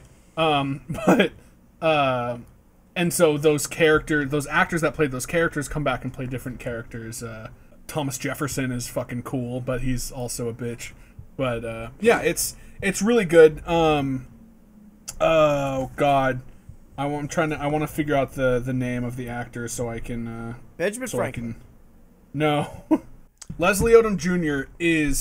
He was also in a couple in a movie this year. I don't remember what it was called, but he plays Aaron Burr, and he is by far the best character in this whole movie, or in the whole play. He's the antagonist technically, but really not really. But he plays it so well, and he's fantastic, and he's got a fantastic voice, and his stage presence he's so sad and angry, and it kind of boils over into this final conflict that's so satisfying, actually. And yeah, it's a very solid number 3 for me. Oh boy, musical theater kids will probably never shut up about that one. Oh yeah, I know hip hop. Yeah. Yeah. Alexander Hamilton, right? Yeah, I like hip hop. Okay, number dos. This one may trigger certain people. I'm gonna be triggered. Number dos for me is Possessor. Famously on the show here, I had some words. Famously, I had some words. A lot of them are really good. Actually, yeah, a great majority of them. I love this movie quite a bit. That's a 2020 movie? Yeah. Yeah. Chase me, boy. The one where they go into yeah, they take over. That movie bodies. was so cool. I was trying to figure out what that movie was. God damn, I was gonna put it into my first watches. I couldn't figure out what it was. Whatever, Hamilton. It takes its place. It takes Hamilton's place. That's my Get number out of 3. here, Hamilton. That's my number 3. Fuck Hamilton. It's out of there. Okay. Possessor is my number 3. I'll do double duty here. Yeah, Possessor. I really love this movie. Brandon Cronenberg, thanks for taking after your father and making a twisted, effed up sci-fi body horror movie. It's a very cool concept. Touches on some really cool concepts and themes. Ones that I was actually on board with dissecting as I was watching the movie. I don't normally do that. Artsy movies, I'm like, but this is great. Andrea Riseborough, she is an underrated talent. Everything I watch her in she's great. She's like a chameleon. I don't notice right away she's doing an amazing job until I see her for at least 5 minutes on the screen. She does a great job here. But the guy she possesses, what's his freaking name? Christopher Abbott. This man does so much legwork in this movie. Yeah, he was fucking insane. He was insane. And then you got Sean Bean. He's so scuzzy. He's really great. Jennifer Jason Leigh. She's also really great too. Acting all around is very good in this film. Very strong. The dialogue is excellent. Good at giving character and also building the world that the characters inhabit. You just want to listen in on conversations for the rest of the duration. Not to discredit the rest of the film, but if there was just a movie about them talking about the process of possessing people, I would be still entertained heavily. And this movie has one of the most throwback aesthetics I've seen in any horror movie. They go all practical with their special effects, and it looks really freaking good. It's so good. It does harken back to David Cronenberg's catalog when he was in his prime. Videodrome, Scanners, The Fly. It took me by surprise. I was very satisfied. Oh, and Ultraviolence. It was so violent. It's also beautiful. It's beautiful violence, beautiful everything. It's a fantastic picture. I could see myself revisiting this one. It's really demented, but it's also so cool. Chase, did I cover all your thoughts right there?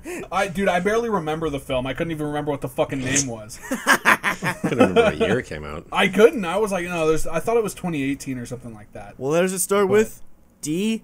Yeah, I don't know. I was thinking as we were talking, I'm like, what was that one movie?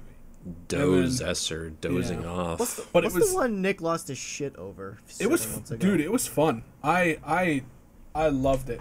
It was such a good movie. What's your number 2, Dictor? Oh, take that. Bet you've never gotten that one before. High five, Chase. Fucking owned. I'm gonna kill you. Get owned. Oh, back, girl. Back, girl. Back. Stay. What's the number 2? Good grief. My number 2 is, we covered this one on the pod. Ooh. Dogs do not wear pants. Oh, that also, what the fuck? That's a 2020 film? I knew, yeah. Dude. It's technically 2019 because of like festival runs, but it wide release in 2020. That was so good. You can add it back. That was a Chase, weird- do Do wanna you know add to your list? technically 1917 was also a 2020 film? No. No. Stop. I don't know where I can add it, honestly. I don't want to Dog bump break. I don't want to bump Coming. Sonic the Hedgehog, to be honest. Okay. I'll be back. Keep Okay. talking. Yeah. All right. But yeah, dogs don't wear pants. A very untraditional way of a character confronting grief and trauma. Yeah. Very unconventional. Very. Something deals it in a way that I have never seen before. Basically, a man, he goes to a what is the name? Dominatrix to sort of get off, sort of confront the tragedy that scarred him. Yeah, it's like a Earlier in the twofer. film. It's a twofer. He's able to nut, and he's also able to cry, and he hasn't been able to do any of those. Right. Either of those. So it's Exactly. yeah. And because of that tragedy that happens early in the film that propels the story, he is very lost. He doesn't really have friends. Like, he's just a very lonely and lost person. But going to this character, the dominatrix, he is able to slowly kind of find himself again, find what sort of creates that spark in his life, and leads to one of my favorite endings of the year. But basically, this character is just sort of it's such a damn good ending. It's so fun, dude. It's So fun. weird in that. It's so fun. But basically, it's great because this character, he's becoming himself again and finding community that he can be comfortable in. Because once he meets the dominatrix, his life gets a little bit. It just gets a little different. Yeah, he gets outside of his comfort A zone. little You could different. say strange, Victor. No one will be mad at you. It's a little strange. We said weird. That's pretty Right. close. But no, I just found this to be super satisfying, and it comes off as a horror film. Like, That's what I kind of thought going into it. It was going to be like a horror it was on film, Shudder. It's on Shudder. like Yeah, like what the Audition fuck? or something. Yeah, but it's totally not not. that at all. It's no, not. It's a not at drama. all. It's a depressing, sad drama. Yeah, It's incredibly but sad. Incredibly sad. Looks terrific. Yeah. Acted just. Ooh. Mwah, acting's on So point. good. God, it's just so good. Yeah. It's awesome. I fucking wish I remembered both of those movies, dude. God, I'm Oh, so jeez. upset. I'll change it. Yeah. I'll change it at the end. I'll change I it. almost There you go. blocked, I almost blocked it out from my memory entirely. Jesus, guy. But yeah, lovely film. Lovely. If you can call it that. It was very good. You can. Nick's call it. low-key hater. Yeah, it's I'm a not. hater. No, it's just the subject matter is. Nick's not strange. comfortable with his sexuality. Boom! I said it. Boom! I said it. Who the hell are you talking Boom! I said to? it. I said it. Do you like to be spanked, Nick? Oh, you don't know what I like. You won't tell me straight up. Me? I'll tell you straight up. I don't. Hey, I don't like to be spanked. My number 2. wait, where was um, your fart thing this whole time? We were doing number dose. Oh, fuck. Crap. But the Get it? I Crap. get it. I get it. I'm so funny. My number 2. I'm bouncing in my head. Hey, Nick, can you put your dog down? Fuck. No.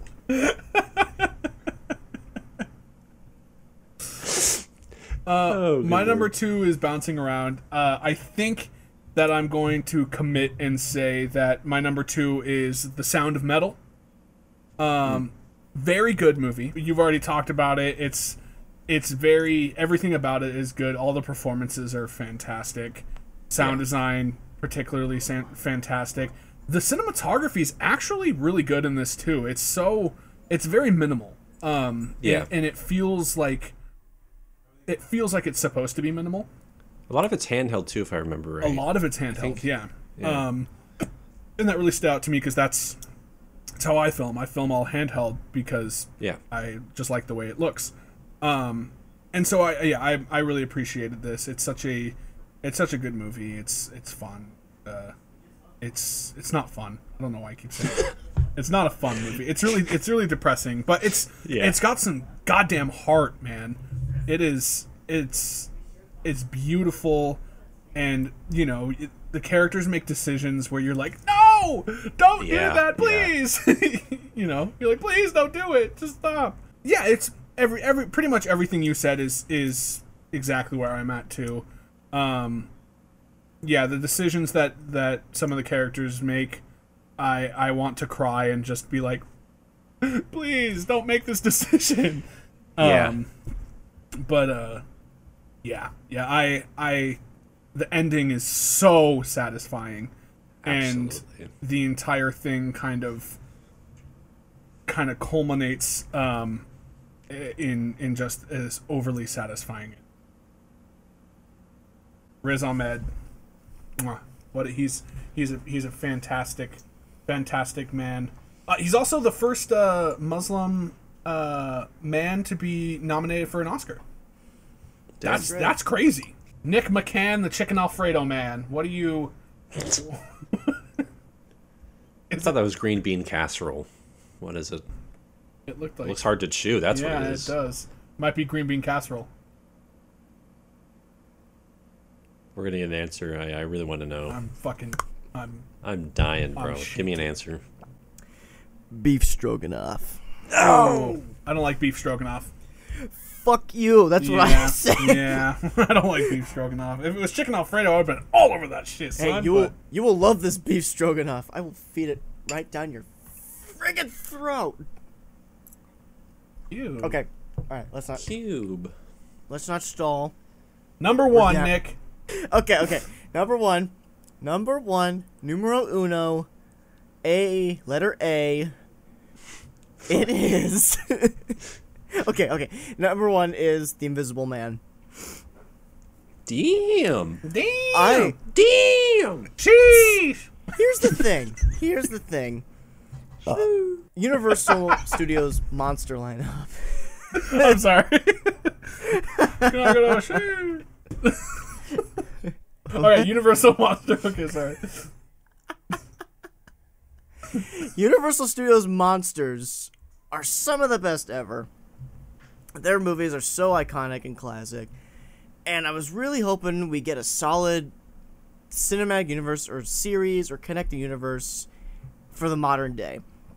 It took us so long to get there, but we finally nailed it with this movie. And it's such a great thriller. It's so wonderful. I was happy probably from the get-go. Victor and I saw this in IMAX. We looked at each other in surprise when things happened, and I was scared out of my mind. Camera shots of just nothing, just preying on your imagination, letting your anxiety fire away. It's wicked stuff. Leigh Whannell is so good crafting tension and weaving in topicality too. Like this is an instance where the topicality of the story, like the themes and messages, they don't get in the way. They actually add on to the story and make you think. Great performances. Elizabeth Moss, she goes through the ringer quite a bit. That's the beauty of horror movies. You get to see actors play through a lot of different emotions, and sometimes you get amazing performances like this one. All the acting all around is great. Some great visual effects in the movie. I love the new look of the Invisible Man. It's creepy and modern and straight ominous at times. There's some really good memorable sequences here. There's an attic sequence. There's a hospital sequence. I go crazy whenever I watch these. Like, if I see it on TV, I'll watch these whole scenes because they're so good. And, yeah, great effects work. I'm glad Blumhouse took up the mantle with a restrained approach. It seemed like the thing they needed after Tom Cruise's The Mummy and the other couple of times this universe tried to get off the ground. I loved it. I felt so much joy when I watched this. You could hear it in our review. I'm still overjoyed with every subsequent watch. Nice. So, number one, The Invisible Man. All right, here we go. My numero uno, my first number of the numerology bet. My number one film is Jasper Mall. This was you guys are like, what the fuck is I that? have no fucking clue. This is a documentary. Damn, dude, 2 documentaries, and your number one. Later. Your number one last year was the Aretha Franklin one.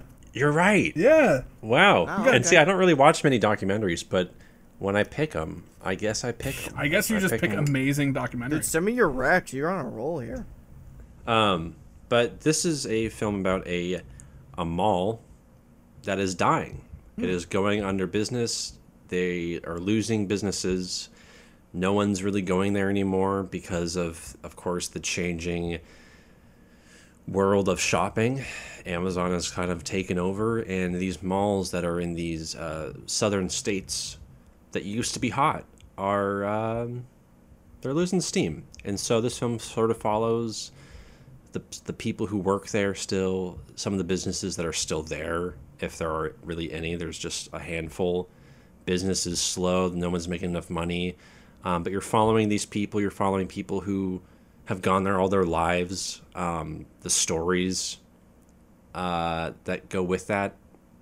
And it's just super under the radar. There's nothing like, kind of like the last couple of films, where nothing really is like super stand out. But I have just taken a big interest in just people in general, their stories, what makes them human. And I don't know, this just really hit me. It's just got a certain vibe that I've always admired and wanted to see in a movie. And it's captured just so well and so elegant. And the ending is it's probably my favorite ending of the year. It's nothing that is super, like, it's not going to blow you away, but it just hit the right note, just the perfect note. I have a big problem with endings that just, there's the perfect frame it can end on, but they just drag it for another 20 seconds. I'm like, you bastard, if you would have just fucking backed it up a little bit, it would have been perfect. But this film, the director, he nailed it. It's not a very entertaining movie at all. It's a documentary. Well, documentaries can be very entertaining, but this one is Super just. Size Me is dope, dude.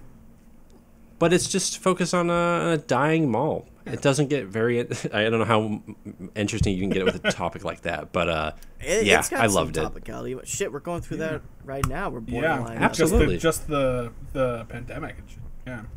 Oh, absolutely! Like definitely rings relevancy. Yeah, even up here in Gotta be. Washington, you got the whole Northgate Mall situation, converting it, and even Alderwood Mall, they're putting in the apartments to raise. Absolutely. Yeah, so it's very on the nose right now. It's and it's just kind of depressing, honestly, because these people are just trying to make a living, and Yeah. there's a line that there's a security guard that the film follows, and he's talking about how, when this mall goes under, he's going to go work for the CEO at like another mall or something, or go work for one of his other malls, and you just think like, God, this guy who owns handful of malls, if he was just to put some more energy and money and actually try to make this mall live again and like try to build it a new foundation, it's just very telling of the mindset of people with lots of money. Yeah. And They're just thinking about Yeah. making more money. it's just a kind of depressing film, but super my shit, 100%. Nice. And that one's on Amazon Prime, Word. I believe. Word. All right. My number one. Samson is number one. What a fucking smiley dog, dude. Perpetual happiness. He's a dopey looking dude. I love it. Sorry to distract. Samson needs to know. My number one film of this year is King of Staten Island. Oh yeah. Oh, okay. Yeah. So this one is like Victor was saying, this one was totally my shit. It's a comedy. It's a dark comedy with Pete Davidson and Melissa Tomei. Marissa Tomei. Marissa Tomei. Yeah, she's wow. And fucking Bill Burr is in this as well. Oh hell yeah, I'm in. And this movie is so more than just like a Pete Davidson kind of like loser. Like, he kind of plays that kind of like, yeah, whatever, loser card really well. And he was in another one this year called it was a Judd Apatow. I think no, this is the Judd Apatow one. He was another one. Yeah, and that one was good, but it wasn't Pete Davidson played the same character essentially.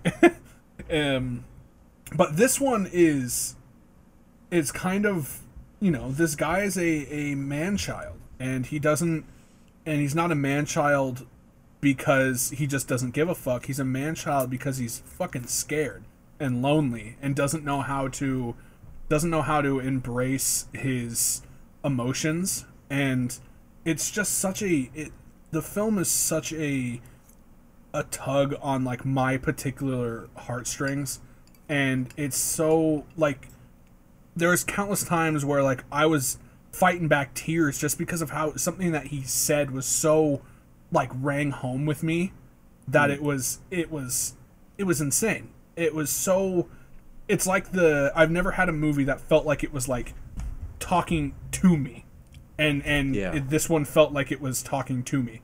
And it could have been my state of mind at the time I was watching it, but Pete Davidson has this relationship with Bill Burr, who Bill Burr is trying hard to be like a good guy, and Pete Davidson is just kind of, I don't give a fuck because my mom only deserves my dad who died in 9/11 type thing, and Bill Burr is a firefighter.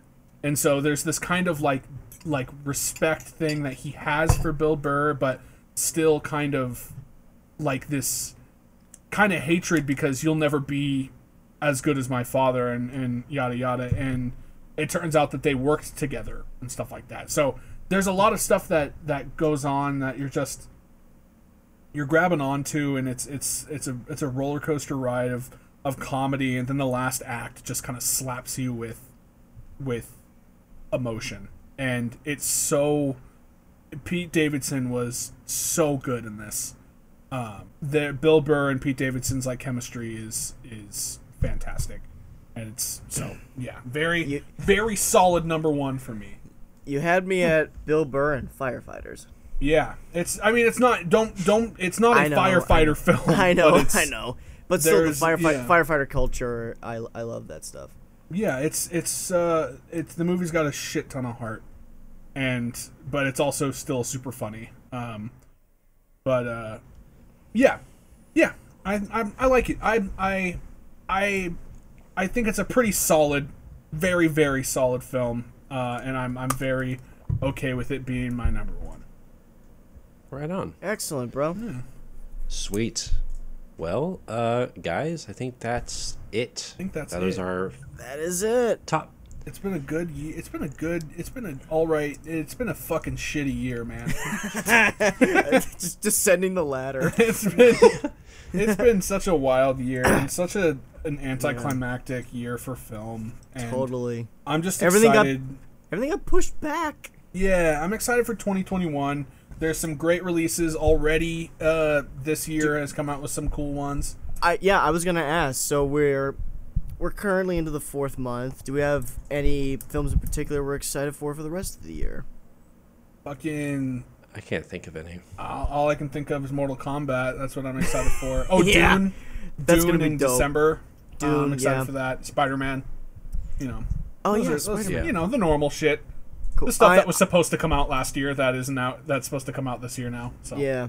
There's a couple in particular I'm fond of right now. One is Army of the Dead by Zack Snyder. Mm-hmm. That looks so. Oh yeah. It looks so cool. fucking fun. I can't wait to see that one. And then the next one is Those Who Wish Me Dead. It's the newest Western thriller by Taylor Sheridan, who also made Hell or High Water and Wind River. He also wrote Sicario and created Yellowstone. Oh. He's one of my favorite writers right now, and I love it I especially love it when he directs too. Whatever he puts down, I'm there. I'm with it, and I can't wait for this one. Nice. Oh, Venom. Or sorry, not Venom. Fucking, why did I say Venom? Matrix, of course. I'm excited for the Matrix. Yeah. John Wick 4. No, that got pushed. That's pushed, yeah. Okay. How about Space Jam 2? I'll watch it. I'll watch it because it's free.